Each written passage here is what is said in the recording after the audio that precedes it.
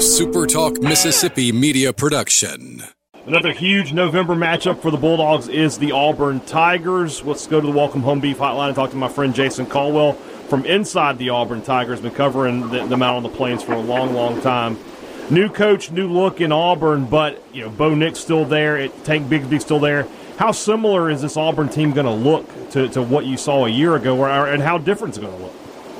Yeah, I think from a personnel standpoint, obviously there's some losses when you look at, no Seth Williams, no Anthony Schwartz, no Eli Stove. That's probably the biggest thing you'll notice on offense. It's going to look different in terms of what they do. They'll be under center some. They're going to, 2 tight ends, maybe 3 tight ends. There'll be some differences there. Defensively, everybody's kind of multiple now. You bring in Derek Mason, and it'll be maybe a little bit more, of a 3-4 look at times. But, from a personnel standpoint, not a big difference other than a few key transfers for this team that I know they're hoping that can make an impact. But, yeah, it'll look a little different. But, the thing for this team is that you mentioned those 2 guys, Bo Nix, Tank Bigsby. Those guys got to stay healthy for this team, I think. Not a whole lot of depth behind either right now. I thought that Nix had one of his better games against Mississippi State a season ago. That was a game where, State had picked up a little momentum late in the year. And Nix and the offense and Bigsby obviously was very huge at that game as well. When you look at Nix this year, does it sort of feel like a make-or-break kind of year for him? He's been the starter now for 2 years. Is it time for him to take his place as one of the top QBs in the SEC, or do you have to look at maybe making a move going into 2022? I don't know. Yeah, no, I think it's all dependent on what you're asking your quarterback to be. I think in this system, you're not asking your quarterback to be a guy that throws 40 touchdowns. It's just, I think that's the thing that people have to maybe realize a little bit is that you weren't playing in an Alabama system or even the Florida system for this offense. And it was probably more along the lines of what we've seen from Georgia quarterbacks the last few years, where you look up and you go, hey, you don't ask them to do a ton. And I think you look at it now, the biggest thing for me and Bo Nix is that you put him now in an offense where he can get to the line of scrimmage and now change a play, make a play call. They can actually read a defense. Let's face it, under Gus Malzahn, it was basically, if you run the football, run it successfully, then the passing game comes. But if you struggle to run the football, then there weren't a whole lot of options in the passing game. Bo Nix didn't have the option to come to the line of scrimmage and really change a bunch of things. And there was essentially one-person routes for a lot of the time. And so I think you look now, and he's a guy that knows football. I think you let him go play. The question is, do you have enough wide receivers or wide receiver experience to really take advantage of that? That's why I think you'll see much more out of the tight ends for this team in 2021. You mentioned wide receivers. We were talking just before we started on the air here about commitments.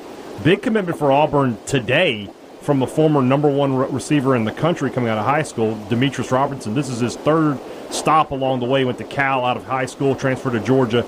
Now he's headed to Auburn. Is he a guy who can make an impact? Because I know the talent is there. Yeah, I think if you're Auburn, you're hoping that you give him the opportunity to maybe be the number 1 wide receiver, and he takes it. I think, he was that guy at Cal as a freshman. He hasn't really had that opportunity at Georgia. He's always been a 2nd or 3rd guy at Georgia. I think if you give him the opportunity to say, look, you're by far the most experienced player. I think Auburn has 30-some-odd receptions coming back from last year. He's got 92 career receptions. And so you look at him going, hey, we're going to give you the chance to be a number 1 guy. Can you take it and run with it? He's got the talent. Can he step up to that challenge, I think, is the big question mark. But you look at the physical side of things, Demetrius Robertson, one of the fastest guys in the country. He can be a game breaker, but you look at, he just averaged about 10, 11 yards of reception for his career. I think you give him an opportunity now to maybe be one of those big play guys for your offense and see if he can do it. Defensively, Auburn, it's Auburn. They're going to be good defensively. Derek Mason, one of the best defensive coaches in the country. But over the past few years, a lot of talent has made its way into the NFL. Auburn certainly recruited well through the years, but is this Auburn defense going to be up to that standard? Yeah, I think it all depends. It all depends a lot of times on do you have a pass rusher, and can the Mississippi kid Derek Hall, can he become that guy off the edge for this defense? I think that's what you've got to have nowadays because if you don't get pressure with 4, then you're in trouble. And I think that's the key for this team now. Obviously, you got to slow the run down and force teams to throw the football. And I think you look at Colby Wooden and Zacchaeus Walker coming back, 2 young guys, a couple of guys in the middle. I think they've got some talent. You got 2 linebackers coming back in Dakota McClain and Owen Poe that are both really talented, can run, have gotten bigger and stronger. Added some key pieces in the secondary, but I think you look at it, and for me, it's going to depend on that pass rush. Can you create pass rush with 4?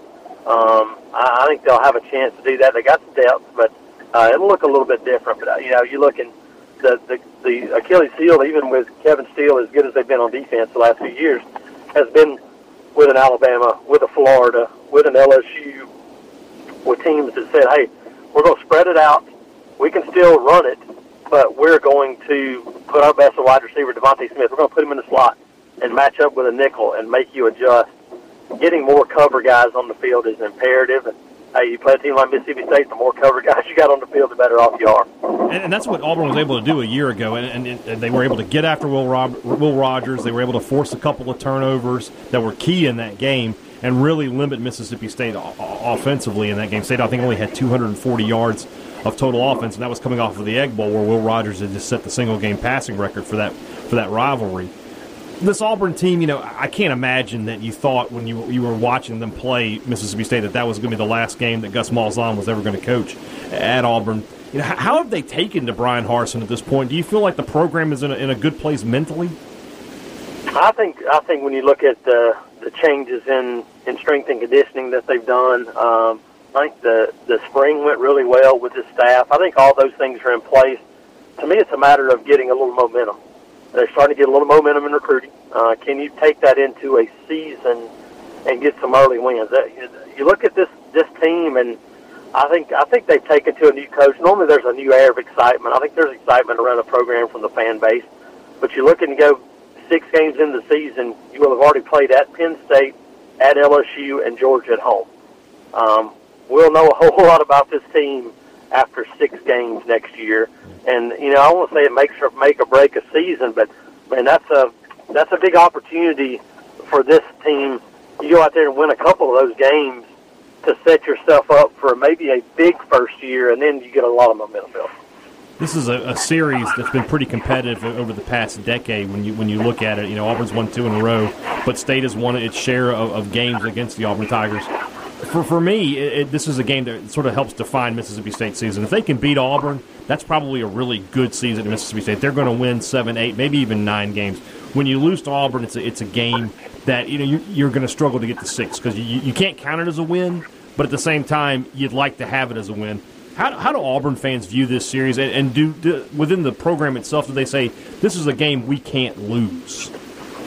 Yeah, I think the first thing you look at it is what it's going to be every year, which is going to be a tough physical football game. That's the way Mississippi State and Auburn they're kind of developed universities the same way. They're both kind of that land grant, turf grass, agriculture. They've always kind of had that kindred spirit a little bit, and I think they know what to expect from each other. I think if you're Auburn, you know what to expect from Mississippi State, which is this defense is going to be much better. I think you saw it even with Mike Leach. It hasn't been known for his defenses in the past, but Mississippi State, you're going to get that mix. And I think if you're Auburn, you look at it and go, knowing that you've got Alabama, you got LSU, you got Texas A&M, you got Georgia, that it's a game you can't afford to lose. I don't imagine you go back through history and find many Auburn teams that contended for championships that lost games to anybody other than maybe one of those 2, and you can't afford but about 2 of those anyway. And so I think you look at it as if you want to have the season that you hope, that's a game you got to win.